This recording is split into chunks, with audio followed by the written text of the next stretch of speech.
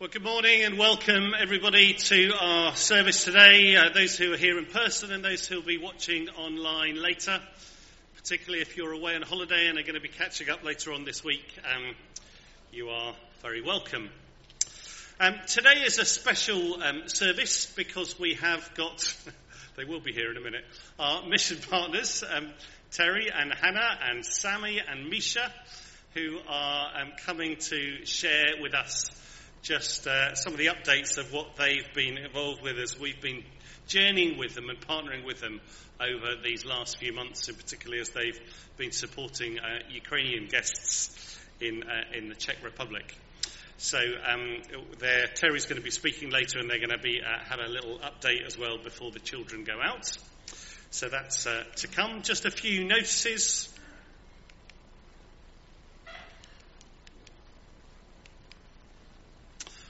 That we have our first Bring and Share lunch for about 3 years here today after the service. There's still, if you haven't brought anything, just take a risk. There will be time in between the service and the lunch to go home and get something if you want to as well, but come and join us. We'll be in the hall and we'll be starting lunch about 12:45, and Terry and Hannah are going to be just there to, as well, just take some questions and to share a little bit more over lunch too. Tonight, there is no evening service here tonight. Because we're going on tour. We're going to Worcester for the evening to join with the New Wine Regional Celebration at All Saints Worcester. You can either make your own way there, or if you would like to share transport, then we're meeting at St Andrews at 5 o'clock-ish to set off by about 5:15 if you want to share transport with others and go together. So that is tonight, but no evening service here, but there is youth here later.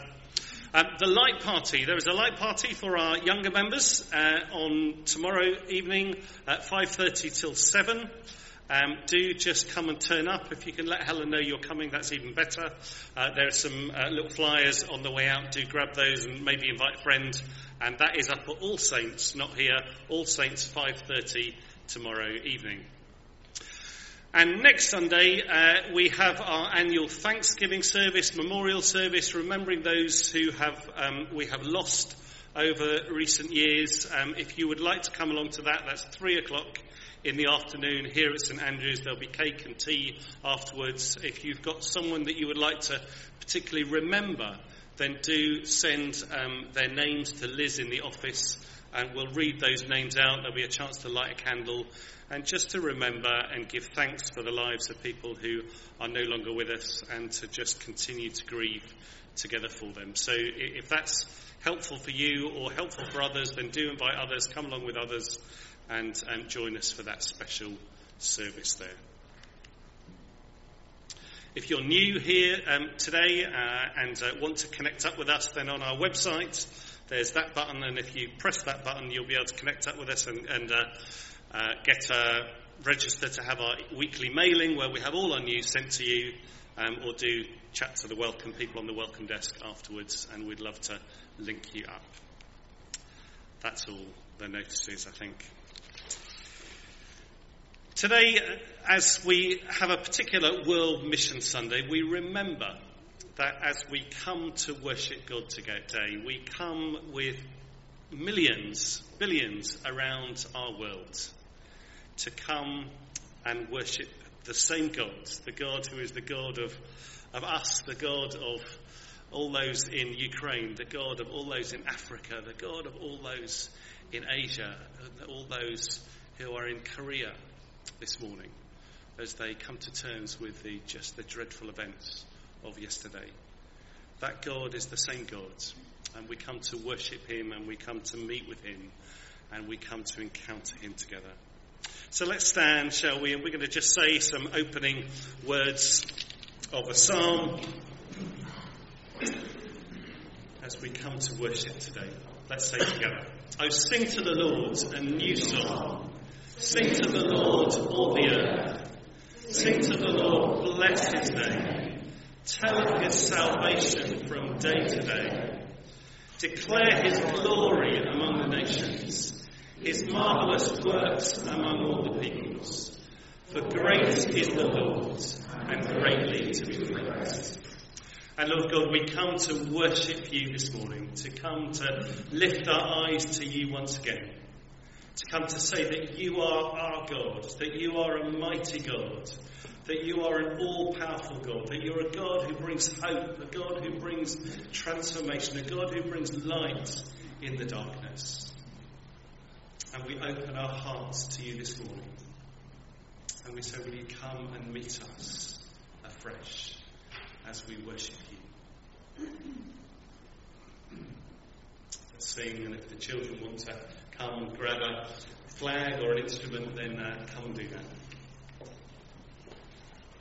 So this song is all about our hope being in God. It's a really upbeat, full of praise.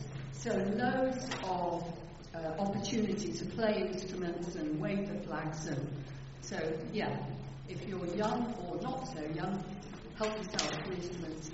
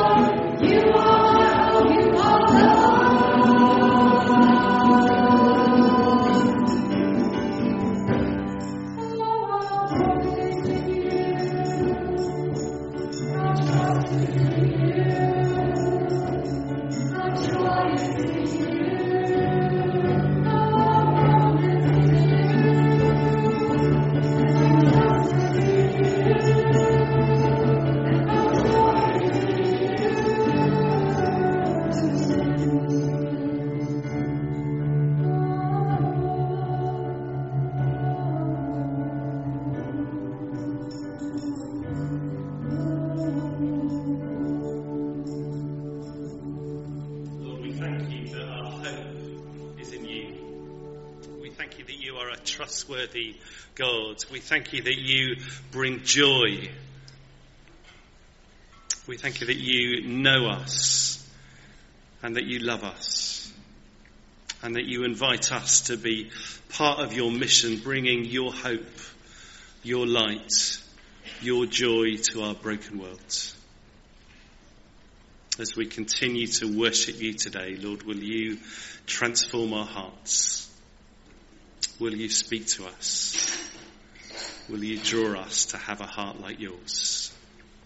In Jesus' name. Amen. Do take a seat, and I'm going to invite Terry and Hannah to come up. I don't know whether Misha and Sammy are coming up, or you're staying where you are. But Misha and Sammy, it's so lovely to have you too. Someone said you've grown since you were last year, and we thank you for giving up your half term to allow us to catch up with you again. But I'm going to hand over to Terry and Hannah, who are going to share an update for us while the children are still in of some of the things they've been up to do. Okay, so before we start, children, we have a quiz for you.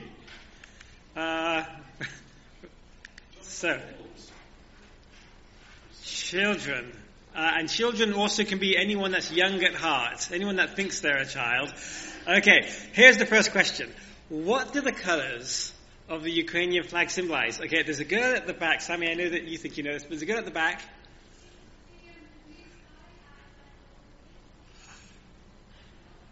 Perfect. Yes, well done. So it's the blue sky, because it is very sunny in Ukraine. And because it's very sunny in Ukraine, it's a great place to grow, or anything. But this is wheat and sunflowers. So if you drive across Ukraine, it is a very, very agricultural country. So that's what it symbolizes. Okay, the next question. What is this Ukrainian soup called? Okay, yep. Yeah, borscht. Okay, and bonus points if you can say what's in it. Yep. Oh, there you go. Lots of people are saying beetroot. Yes, this is... What else other than beetroot?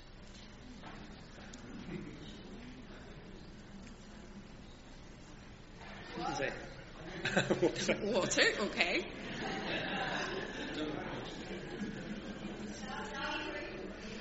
Sour cream, yes, that's correct. You can see it in the picture.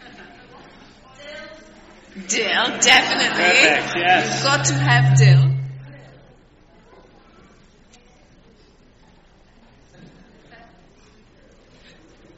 Yes, some put peppers there as well, red peppers. And potato. Sometimes? Yes, yeah. sometimes. Do we have anybody from Ukraine here right now? Is there anything we've missed saying? Carrots. Yes, I've already had borscht with carrots in it too. Okay. And cabbage. And meat. We've forgotten about the meat part. So, but every Ukrainian family have their own recipe. So we've had lots of different recipes of borscht. Okay, and the last country, this is maybe for the adults. Which countries share a border with Ukraine? Okay, Hungary, perfect. Kids there. Yep. Russia, yes. Very good. Georgia, no, that's a bit further away. Yes, one at the back. Poland, yes, well done. Sammy, Slovakia, yep. And Belarus, yes, well done. And two more. Romania, actually three more. Romania, yep. And then the final two are Hungary and Moldova. So you can see there's a bit of a map there. So Russia, Belarus, Poland has a big border. Slovakia, Hungary, Belarus, and Romania. Okay. So we're going to share a little bit about what's been happening with our work with Ukrainians. But before that, we'll show a short video that gives a wider context of how we ended up being involved with working with Ukrainian refugees. So the organization I work for, Josiah Venture, we equip churches to work with young people across Central and Eastern Europe. So we focus on disciple making and evangelism. And that includes about 100 churches in Ukraine that we've worked alongside. So of course, when the war started, we had a lot of contacts in Ukraine. And the Ukrainian church did an amazing job of immediately helping Ukrainian people to escape the war zones and also take people, food and resources into the war zones. And oftentimes the Ukrainian church could get people to the western Ukraine, and then it was organizations like ours that hired buses and brought people across the border to refugee centers in Poland or the Czech Republic or Slovakia, Romania, and places like that. And then we would put humanitarian aid back on the buses and send the buses back to Ukraine to unload the humanitarian aid and bring more refugees out. And so with our organization, what we tried to do was, when they arrived with us, and we hosted about 3,500 Ukrainians, we gave them 2 or 3 days of staying in our one of our centers, where we found churches that would host those Ukrainians in the future, where they could find a community and a life in places much like yourself. So that's a lot of what we were doing internationally as an organization. And as a local church in the Czech Republic, we became a small part of that cog in helping Ukrainians, and Hanka will share what that looked like. So I've never done this before, so this is my first ever. And it works. Actually, this is a photo taken of our dining room, living room area with a few of our Ukrainian friends a few hours after, or maybe a day after they arrived in our house. So actually the first group that we had the privilege to host was a group of 10 people and a dog. The dog was a surprise. And there were 3 different families who were looking for a place to stay together. And there are lots of people who are willing to put up 1 or 2 people, but 10 is a crowd. So we got a phone call from a friend of Terry's Sunday afternoon saying, "Hey, can you put 10 people up tonight?" And we're like, well, we have a huge basement area. Well, don't worry, it doesn't look like a black hole cellar type of thing. It's actually a really nice playroom for the kids. And so we thought, okay, we can put some of them in the basement, in the playroom, and then a couple of them in our guest room. So we called our neighbors and friends, asking them for pillows and blankets, and we said, okay, we're ready. When they arrived in the middle of the night, just to give you a little image, imagine you wake up in the middle of the night to pack a plastic bag or 2 full of your bare necessities to just get on a coach going somewhere to the west. And you spend a day on that coach.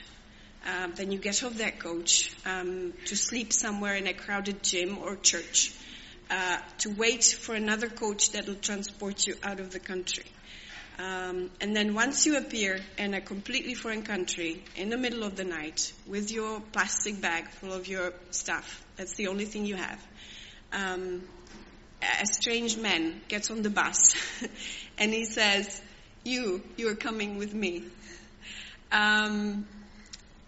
They were scared, and it was very scary. And the first couple days were very difficult for them, just adjusting to a new country, to our house.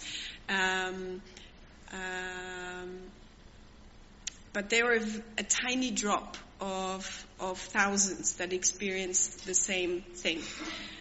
So just in our city, in Ostrava, what we as a family and our church did is we would always try to host a few of the Ukrainian families in our homes until we found them a place to stay and become independent. So we would help them get the visas, get health insurance, find a job, furnish the flat,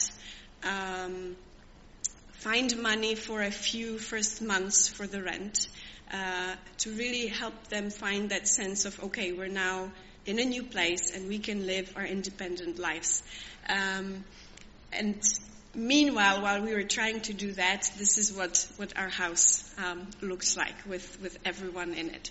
So this is the first 10, and after 2 weeks of having those 10, we finally found a big enough place for them to all move in together, and a new 5 came. What was interesting is the first group, there were 2 teachers there. And in this group, we had another teacher, the blonde lady at the front, Violeta, is a teacher, and her mom at the back was in Ukraine. She was in the educational administration. And actually, Irina at the back, you'll hear from her later on. But these 2 have become especially dear to our family, or to me. Irina is now kind of my second mom, my Ukrainian mom. We keep in touch a lot. She has a lot of wisdom to share.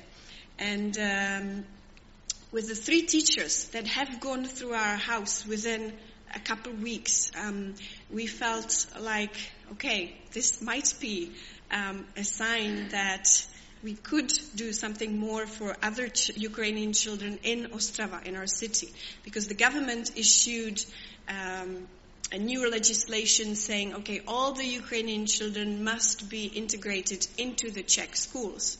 But the Czech system isn't used to having any foreigners. Okay, there's no help. Imagine coming into a class of 30 kids with 1 teacher not speaking the language. There's no assistant and no help in place. So we've heard stories of how the Ukrainian children coming out of a war zone, being shell-shocked, were crammed into a Czech school, having no idea what was happening, and getting just even more and more depressed. And so we thought, okay, what can we do to help just a few of them? And we approached a local school that we already had connection with, and we said, hey, how about you rent us a space and we'll try and run a Ukrainian school there. Just for the time being, so that mothers can go to work and the children can be with us. We will do the Ukrainian curriculum, and everyone will be happy. And the head teacher, actually, he's an amazing man. He's about this tall. He said, well, I would probably have a problem with the legislation.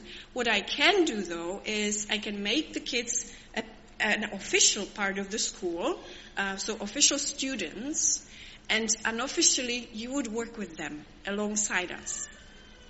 I was like, okay, well, let's try that.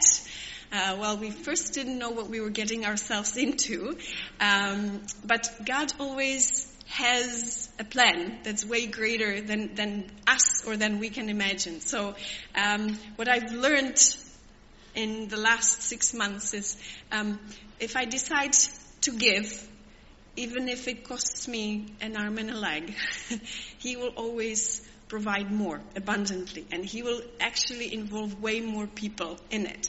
And that's actually when you guys come into the picture.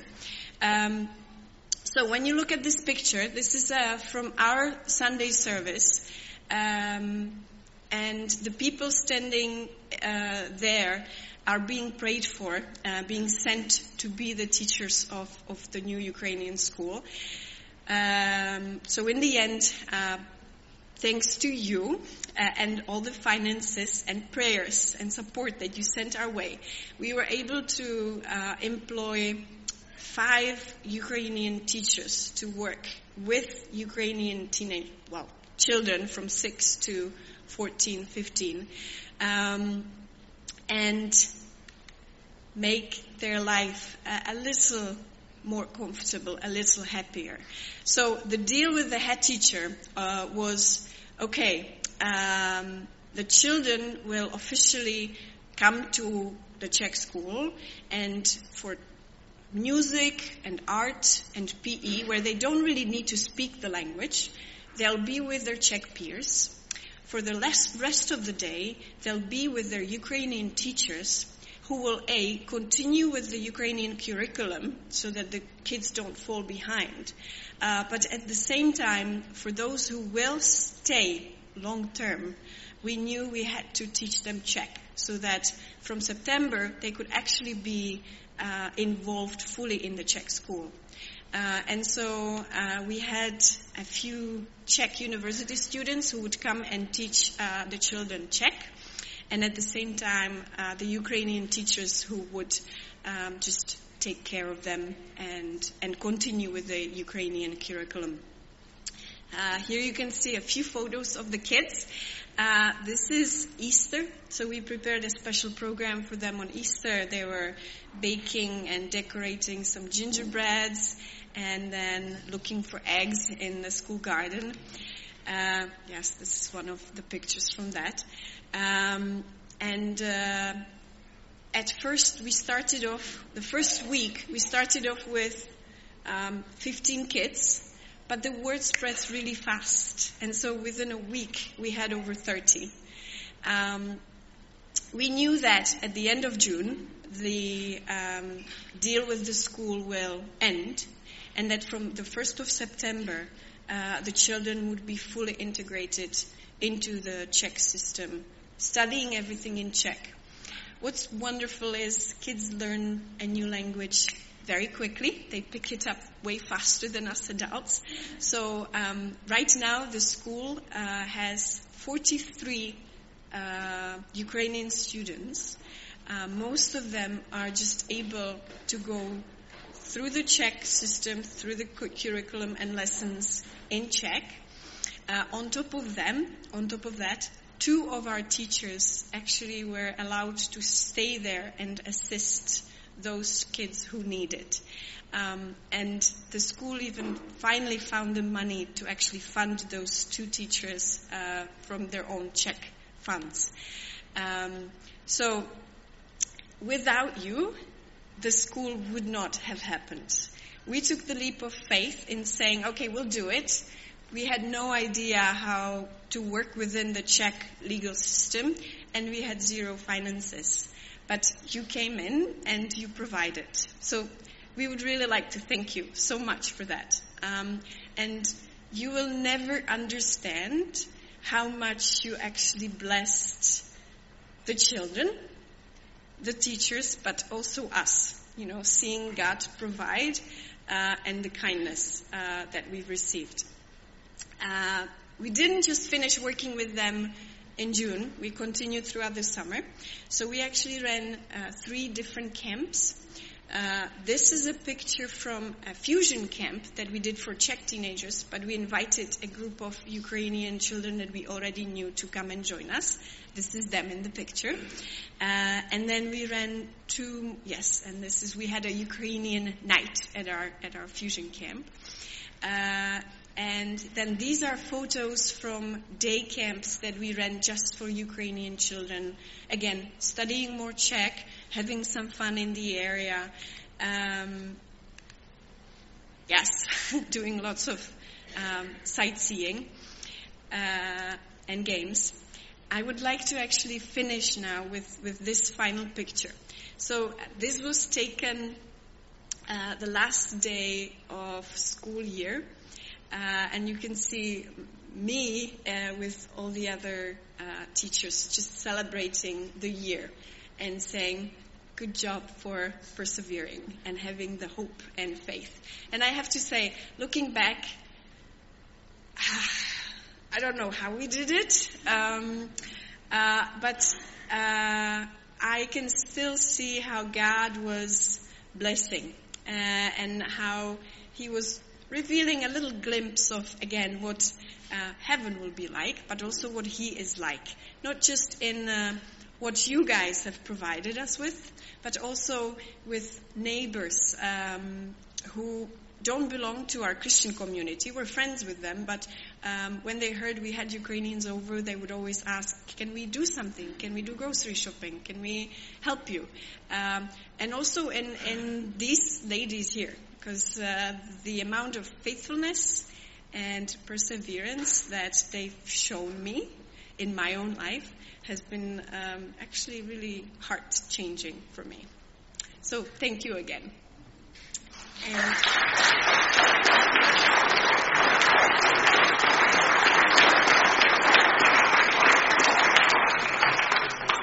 And because our Ukrainian mom couldn't come with us, she has a short video for you.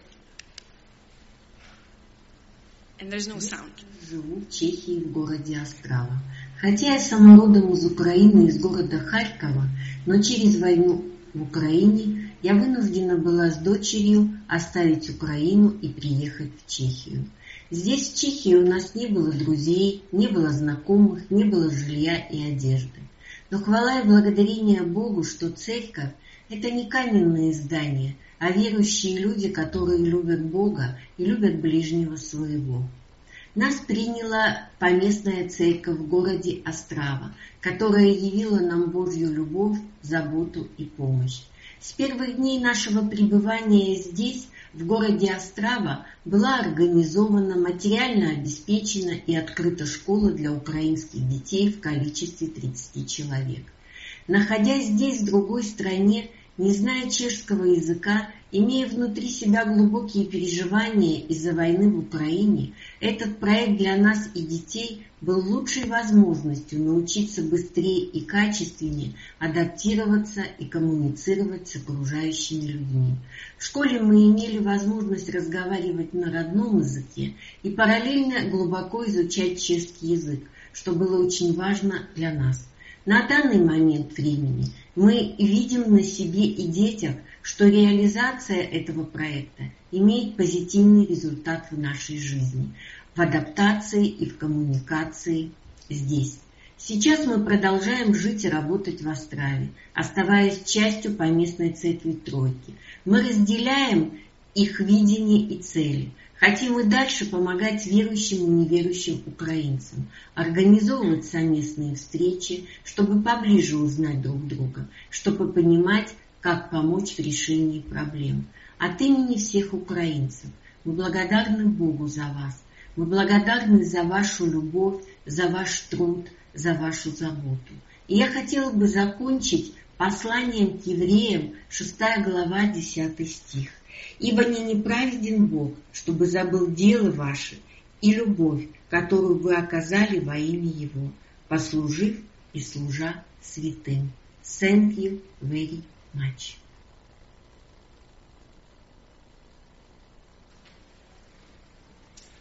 Thank you so much. It's just so encouraging to see that, isn't it? And we wanted to just share that, well, the children were in particularly, because many of our children did a sponsored walk, didn't you, on the hills, and that is your work too. You are big partners in that, so thank you, children, for what you've done. You've made a massive impact for children many miles away who you'll never meet. And we just give thanks to you. So we're going to pray for our children as they and the youth, the Pathfinders, as they go out to their groups, and perhaps you can talk about some of that in your groups too. So, Lord, we thank you that you enable us to be partners in your gospel with people far from us who will never meet, but together we can bring your kingdom in, and we can bring your love and care for others. And I thank you for our children who have played their part in that. And we bless them now as they go to their groups. Lord, would you speak to them? Would you encourage them? Would you reveal more of yourself to them, we pray. In Jesus' name. Amen. Children and Pathfinders, we'll see you later. Go and have some fun. And we're going to just here to have some more sung worship. And I think, we now just praise our God. A God who provides even when we don't know where we're going, we don't know what we're doing, we hear God's call to step out, and God provides and gives us the chance to be people of hope. So let's stand and let's praise God together.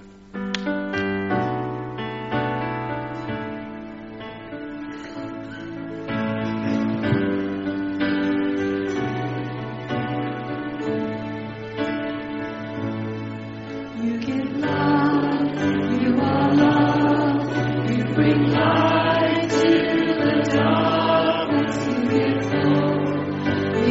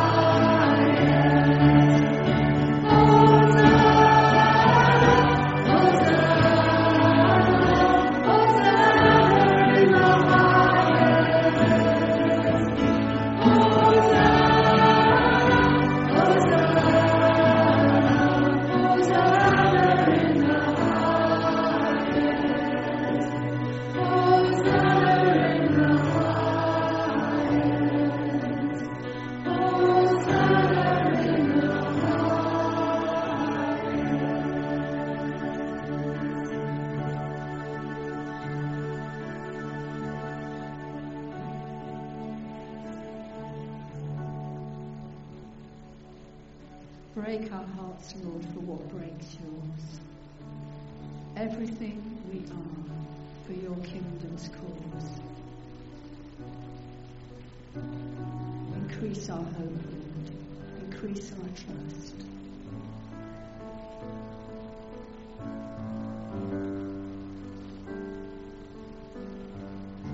We thank you so much for the way that we see you working. In all of those pictures that Hanka brought to us, we just thank you, Lord. And we pray that we would know what our part is in this world. In Jesus' name we pray.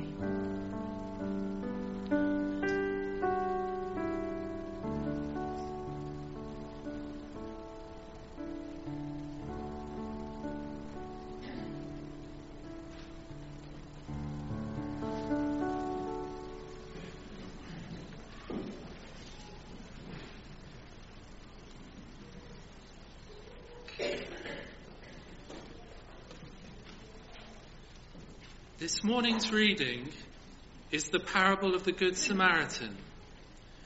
It's from the Gospel of Luke, chapter 10, verses 25 to 37, and can be found on page 1041 of the Church Bibles. On one occasion, an expert in the law stood up to test Jesus. "Teacher," he asked, "what must I do to inherit eternal life?" "What is written in the law?" he replied. "How do you read it?"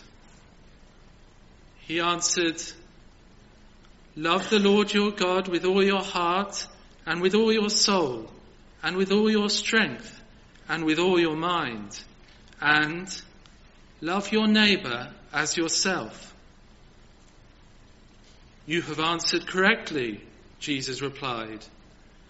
"Do this and you will live."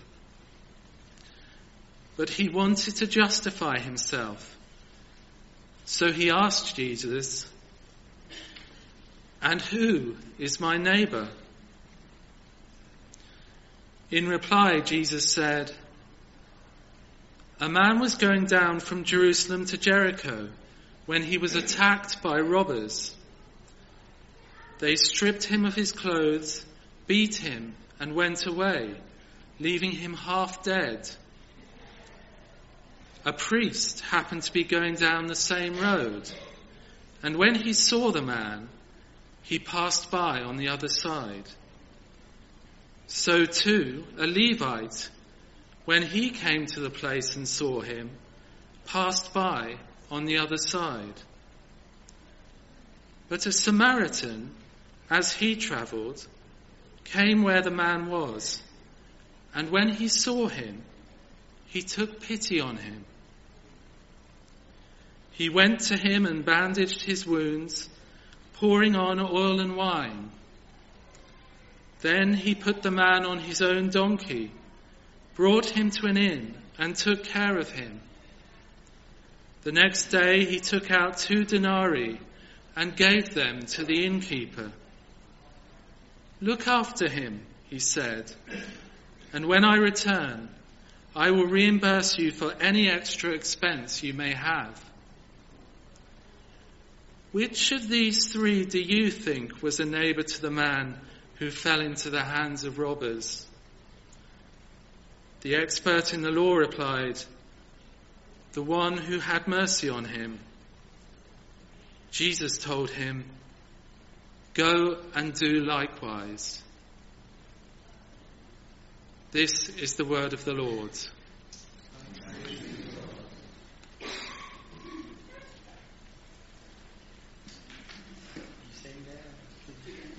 Okay. All right, just while the bands come down. Thank you so much for doing the worship. Is the headline working? Or should I go back? Oh, there you go. Wonderful. Sorry, I like to move around when I talk. So, well, it is so good to be here again. I don't know how many of you were here 3 years ago when we were here last. So a few of you. And I have to say, we felt so welcomed by you 3 years ago. And it's interesting to see how God does things in his timing.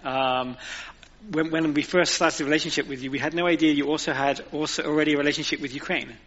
And for a lot of you, you'd already served in Ukraine. So it's just amazing to see how God orchestrated our beginning of relationship with you, and then through that, enabling you to continue your relationship with Ukraine. And I thank you so much for what you have done. So just to let you know what will be happening this morning, we'll talk a little bit about the Good Samaritan. It's a really well-known passage, so I'm not sure I'm going to have too much more to share with you.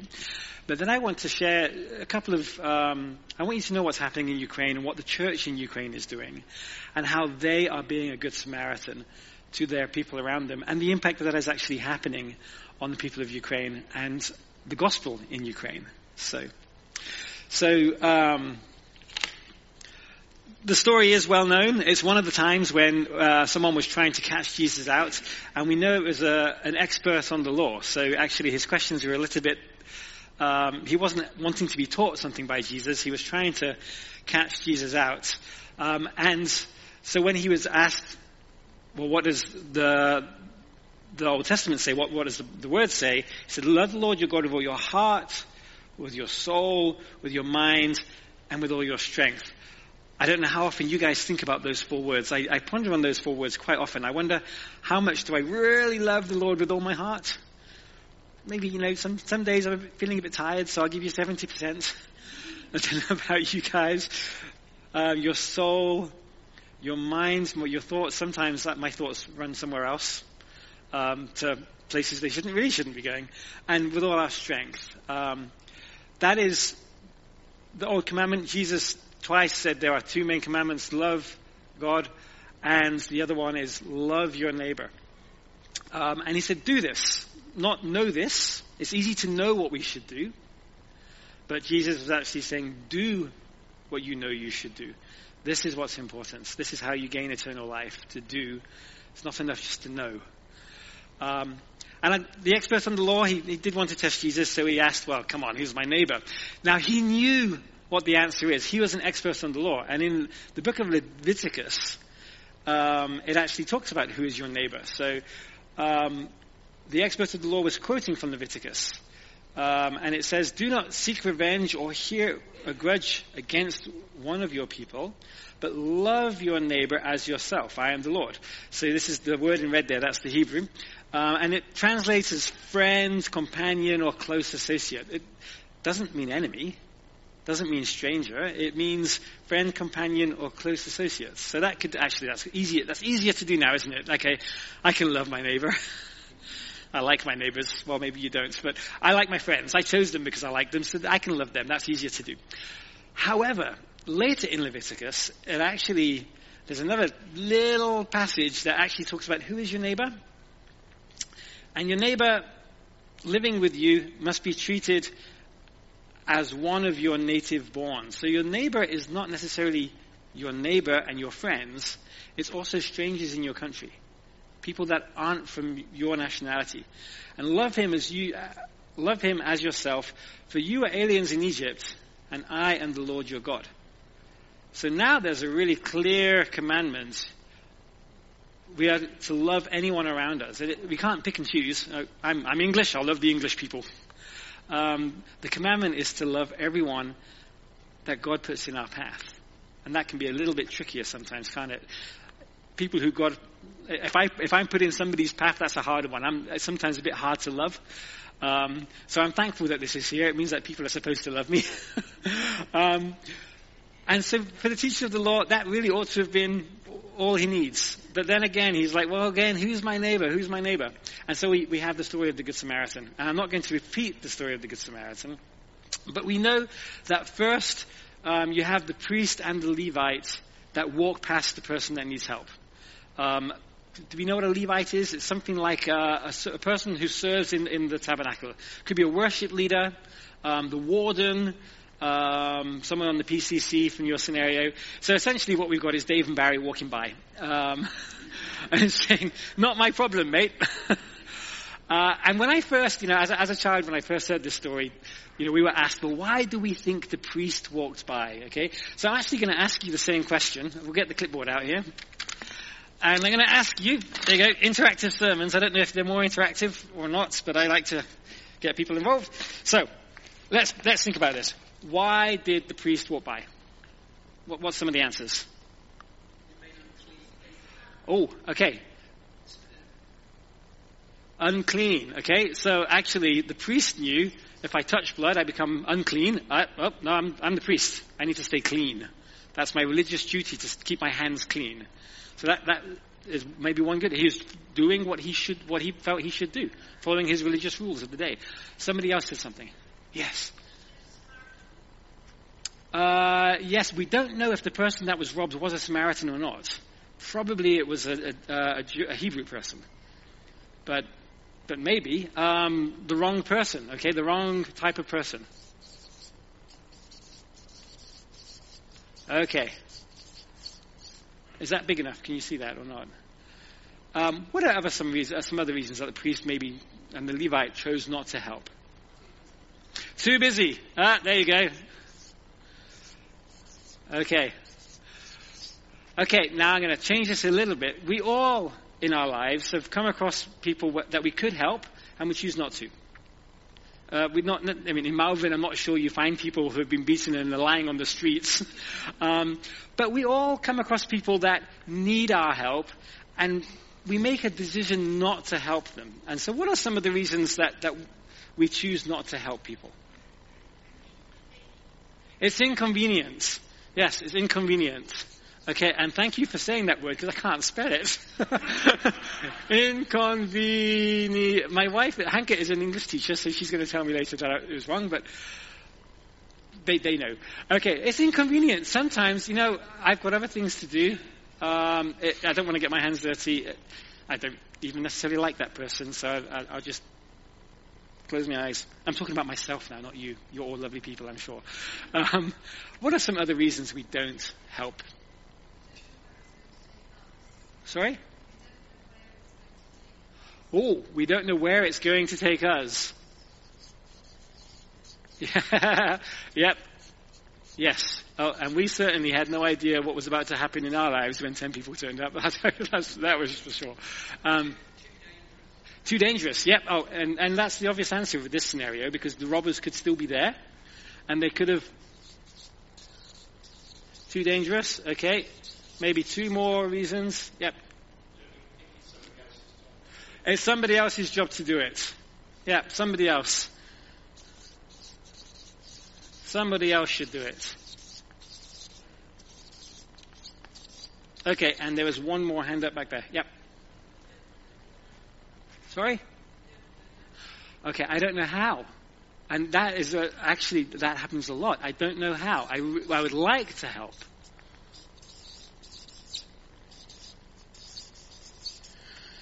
I would like to help, but I don't know how.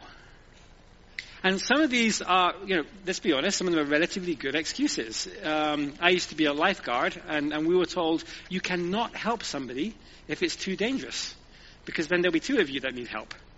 And so some of these reasons why we don't sometimes help can be good, legitimate reasons.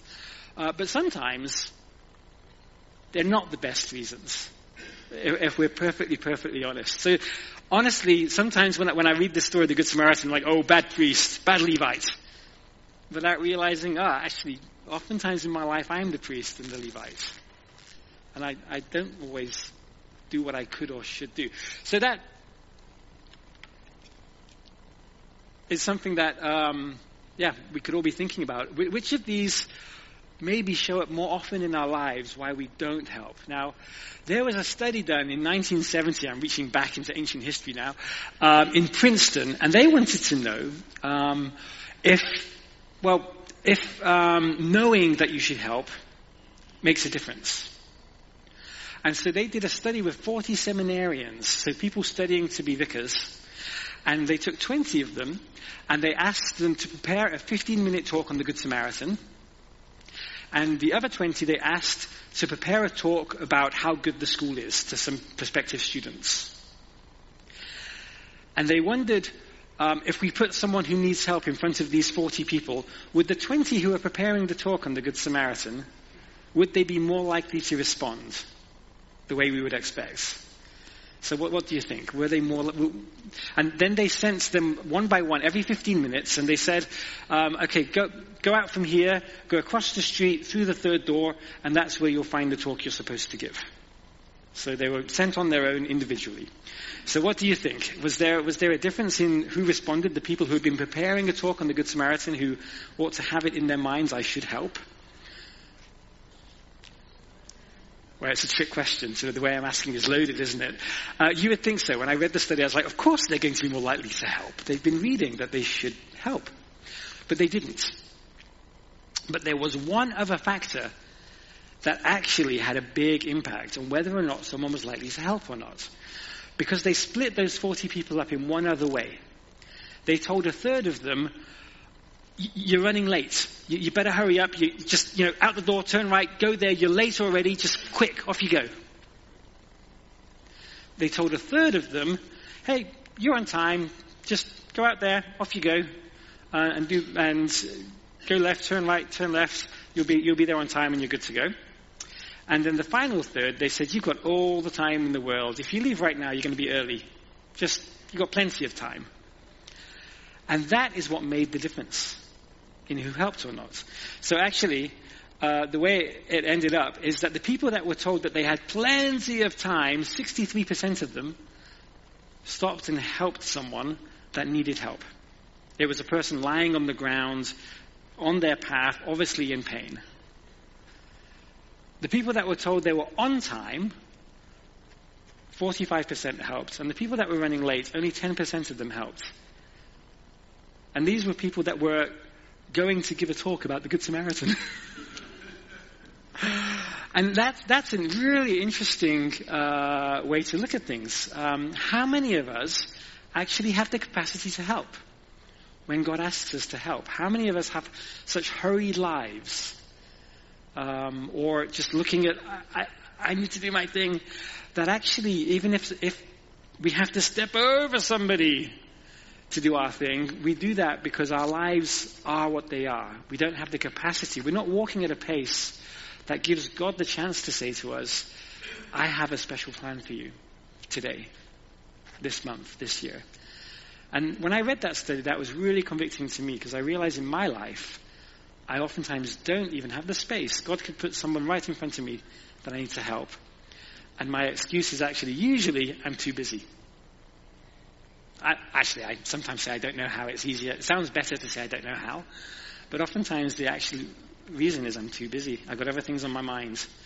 And so that's one of the key things I've gotten out of reading the Good Samaritan over and over again this year, is the way I live my life. Do I live it in a way that I allow God, when He has a different plan for me, to actually show me what He should do?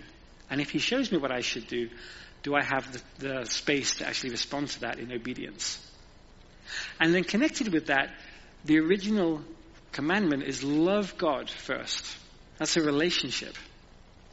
And so the other thing I've been pondering on recently, especially as we've been helping a lot of Ukrainians, is if my relationship with God is not all it can and should be, then probably some of these excuses will come up more often in my life. So oftentimes, we do things on our own strength.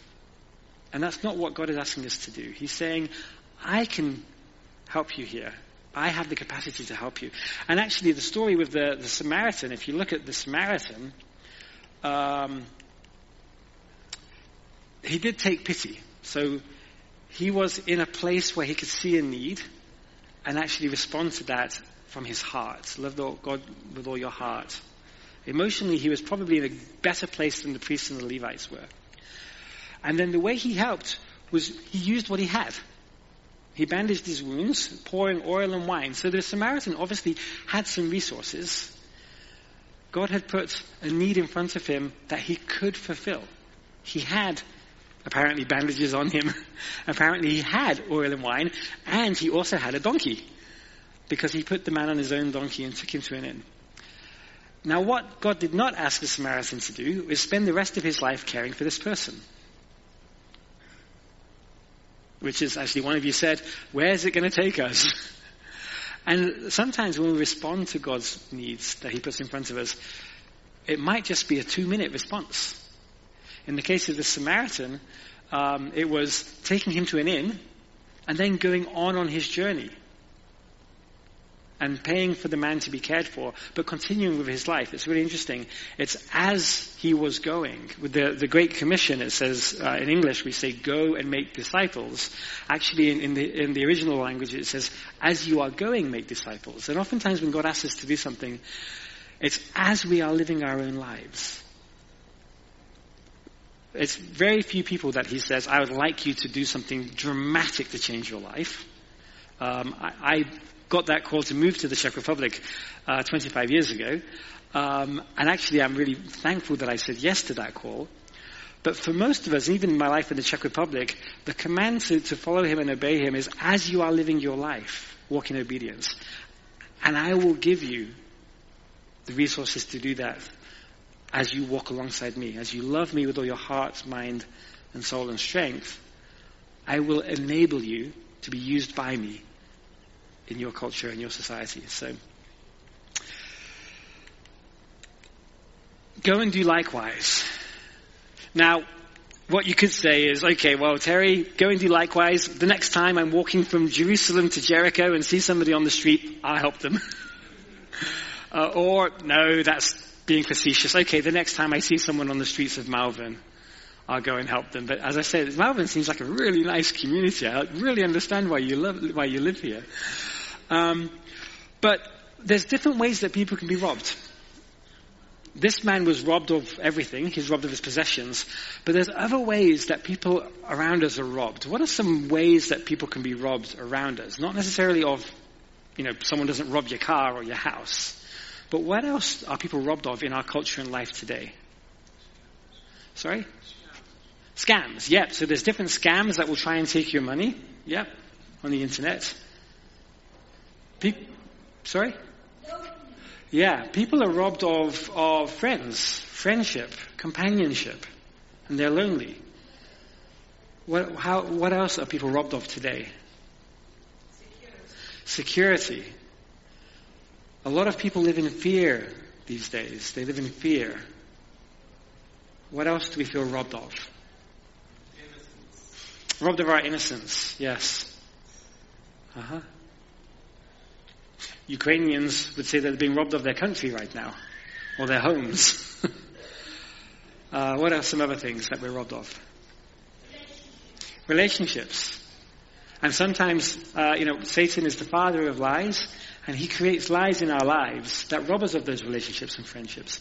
And I would say in our cultures today, we're oftentimes, and someone alluded to that, we're robbed of hope.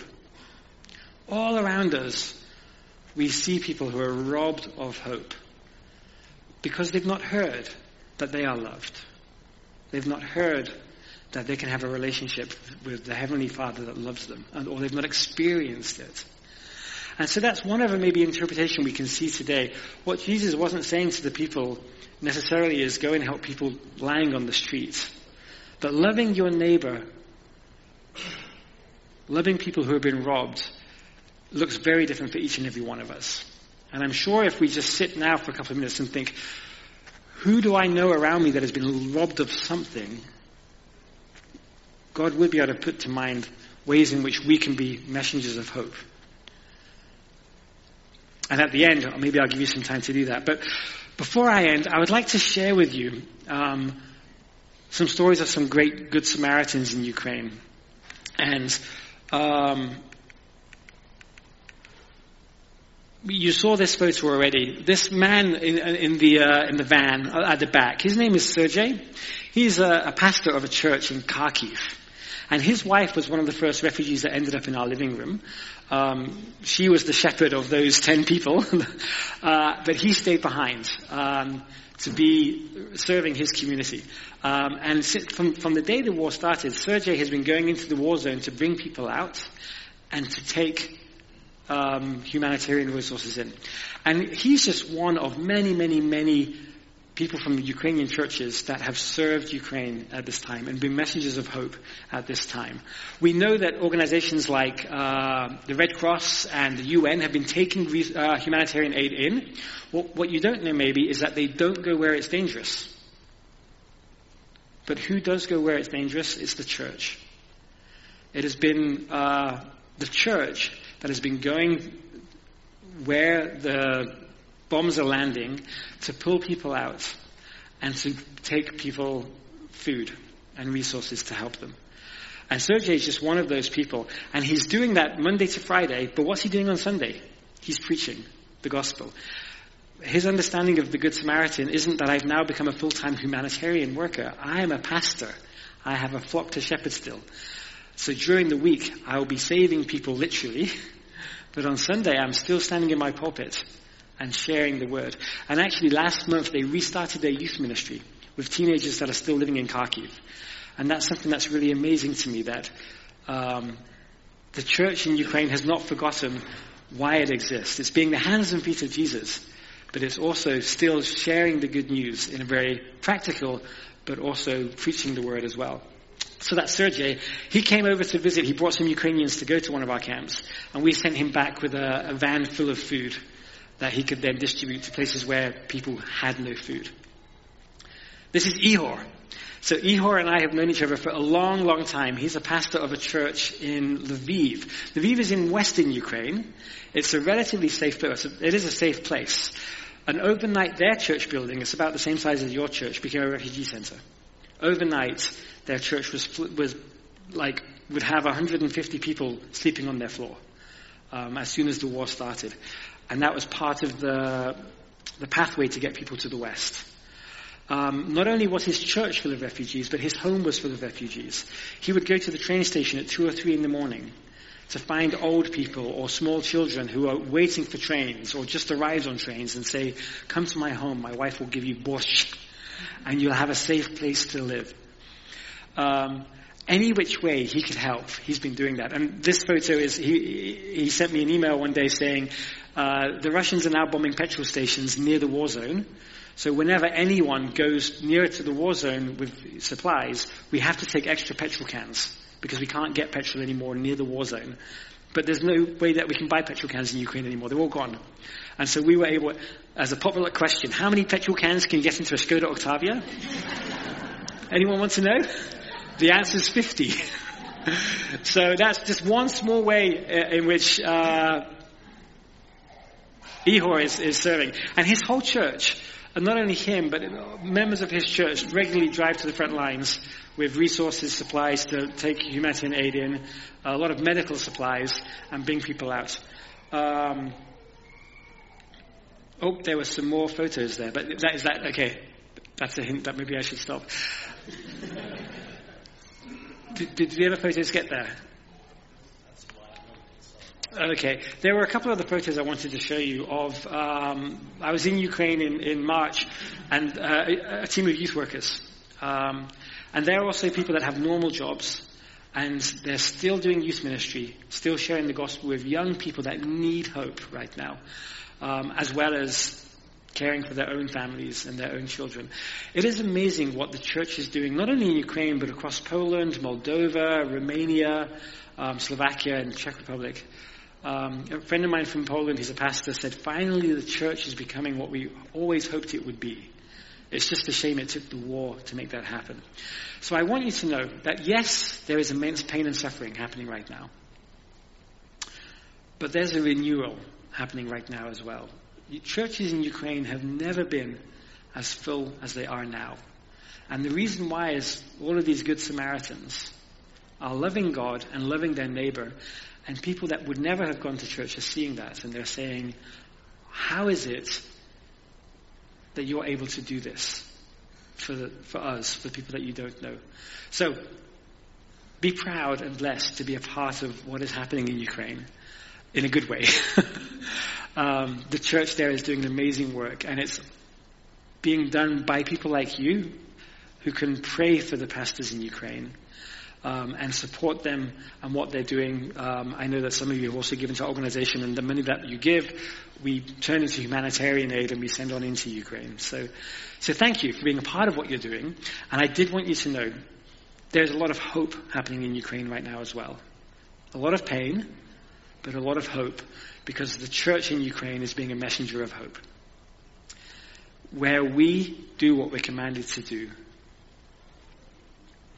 it's unimaginable how God blesses that in ways that we'll never understand. And that's where I'd like us to end. Messengers of hope. There are people around you that have been robbed of something. It could be security. It could be finances. But definitely of hope. And are there people around you where God is not asking you to change your whole life to respond to their need, but it is asking you to see their need, put them on a donkey, help them get themselves back together again as you are going on your life. So I'll just give you a couple of minutes just to pray about that. Lord, how can we be good Samaritans to the people around us? Is there something more that you want for us to do? And as we do that, we understand that we can do that through your strength. It's not our strength. You're not asking us to destroy our lives to help the people around us. You're asking us to join you in the work that you're doing with the people around you. And I pray that you would help us to keep our eyes open for how we can do that here in Malvern and wherever else we see a need globally. And you know I pray. Amen.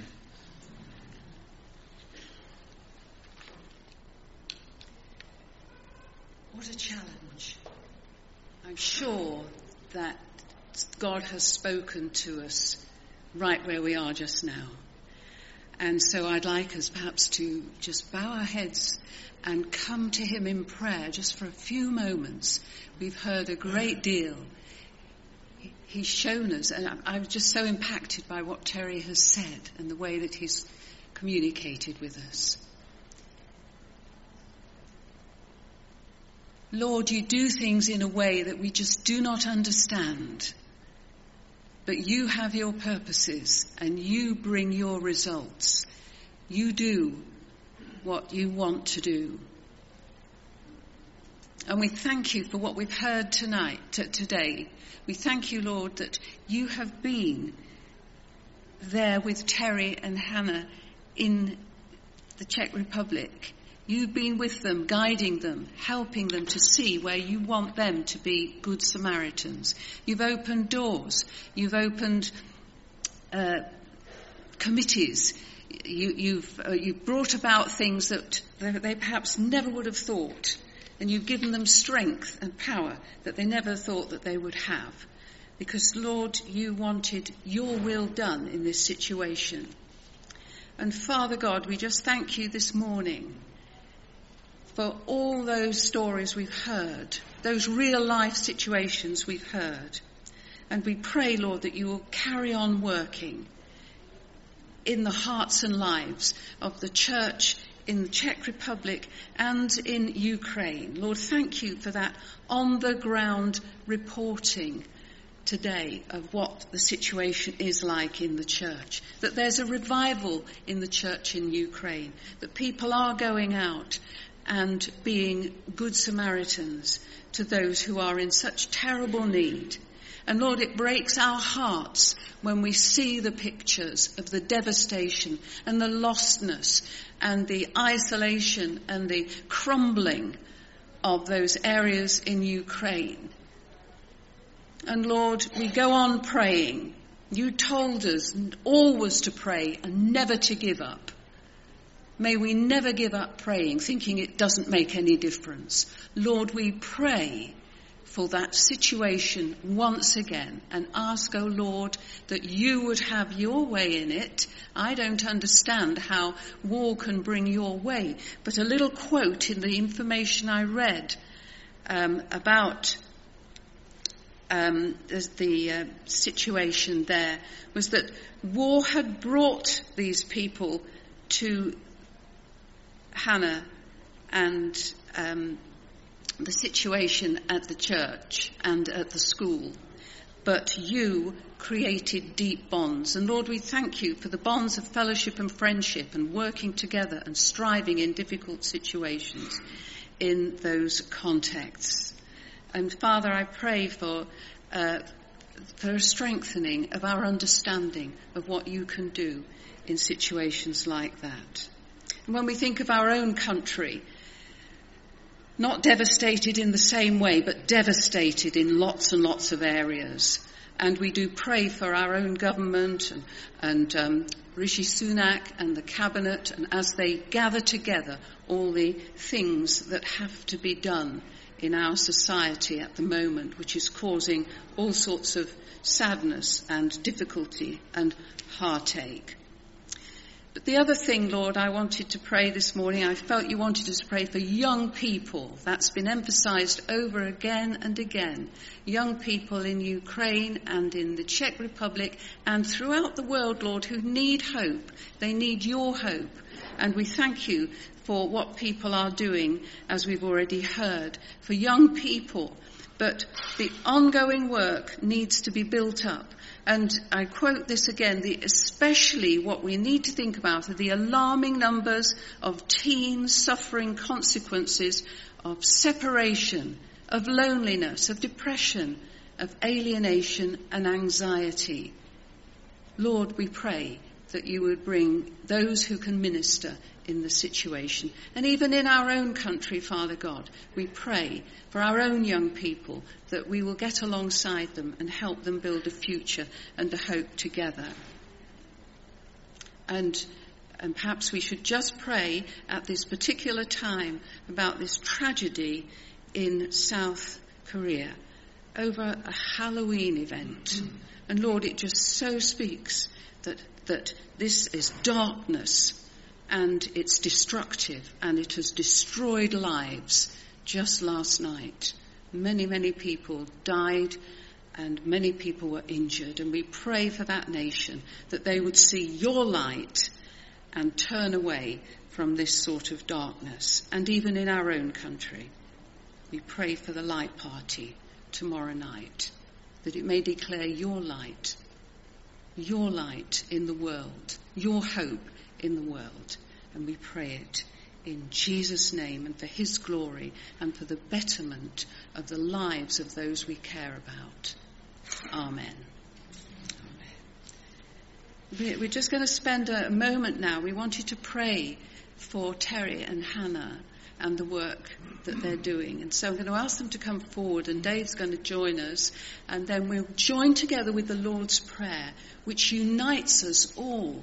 Every nation, every Christian knows the Lord's Prayer, and that will move us towards a conclusion then.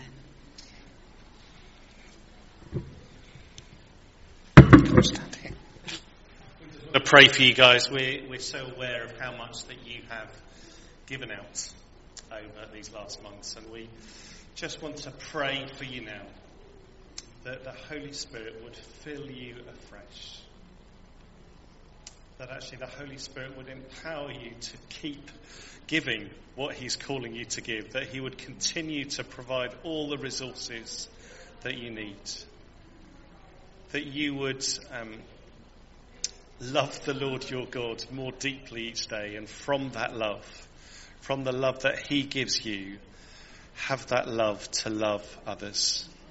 And we bless you, we bless your marriage, we bless your family, we bless Misha and Sammy, we bless your church, we bless your ministries, your school, Hannah, your Josiah Ventures. We bless all that you are doing.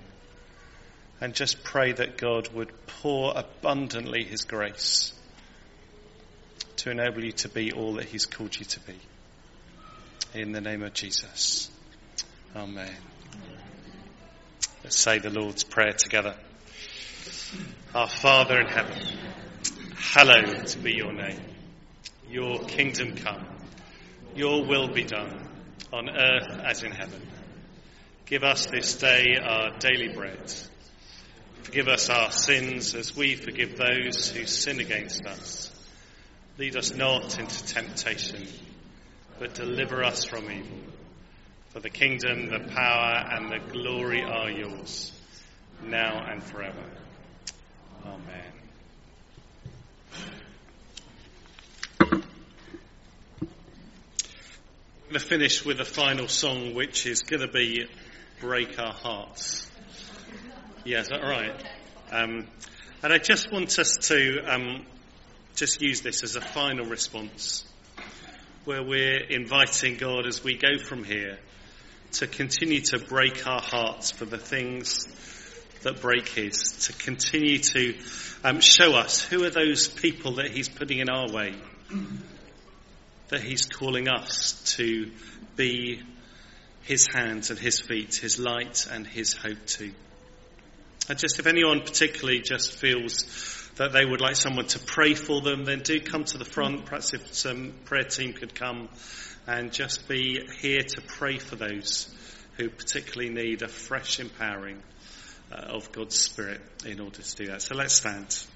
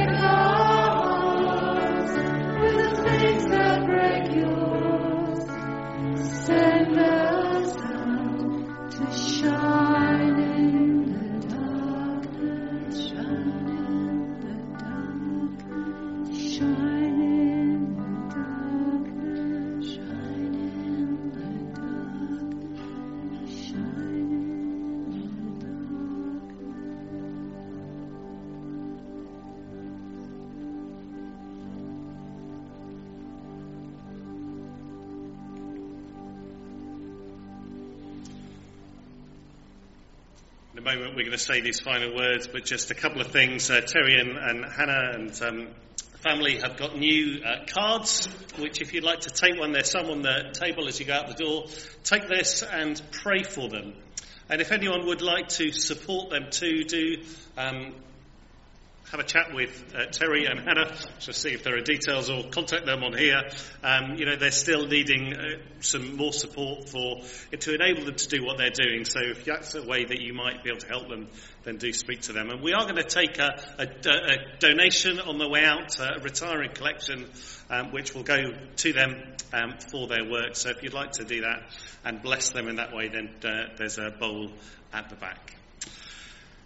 Lunch will be served at about 1:45. Do come down for coffee beforehand. So, from here to a world in need, send us out for your glory.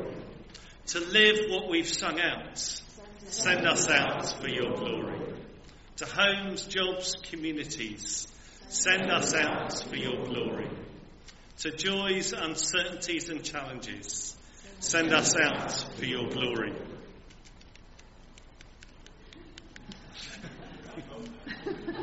To be your hands and feet this week, send us out for your glory. To be messengers of hope, send us out for your glory. Amen. If you'd like prayer, do come down to the front. Otherwise, coffee, chats, and then lunch.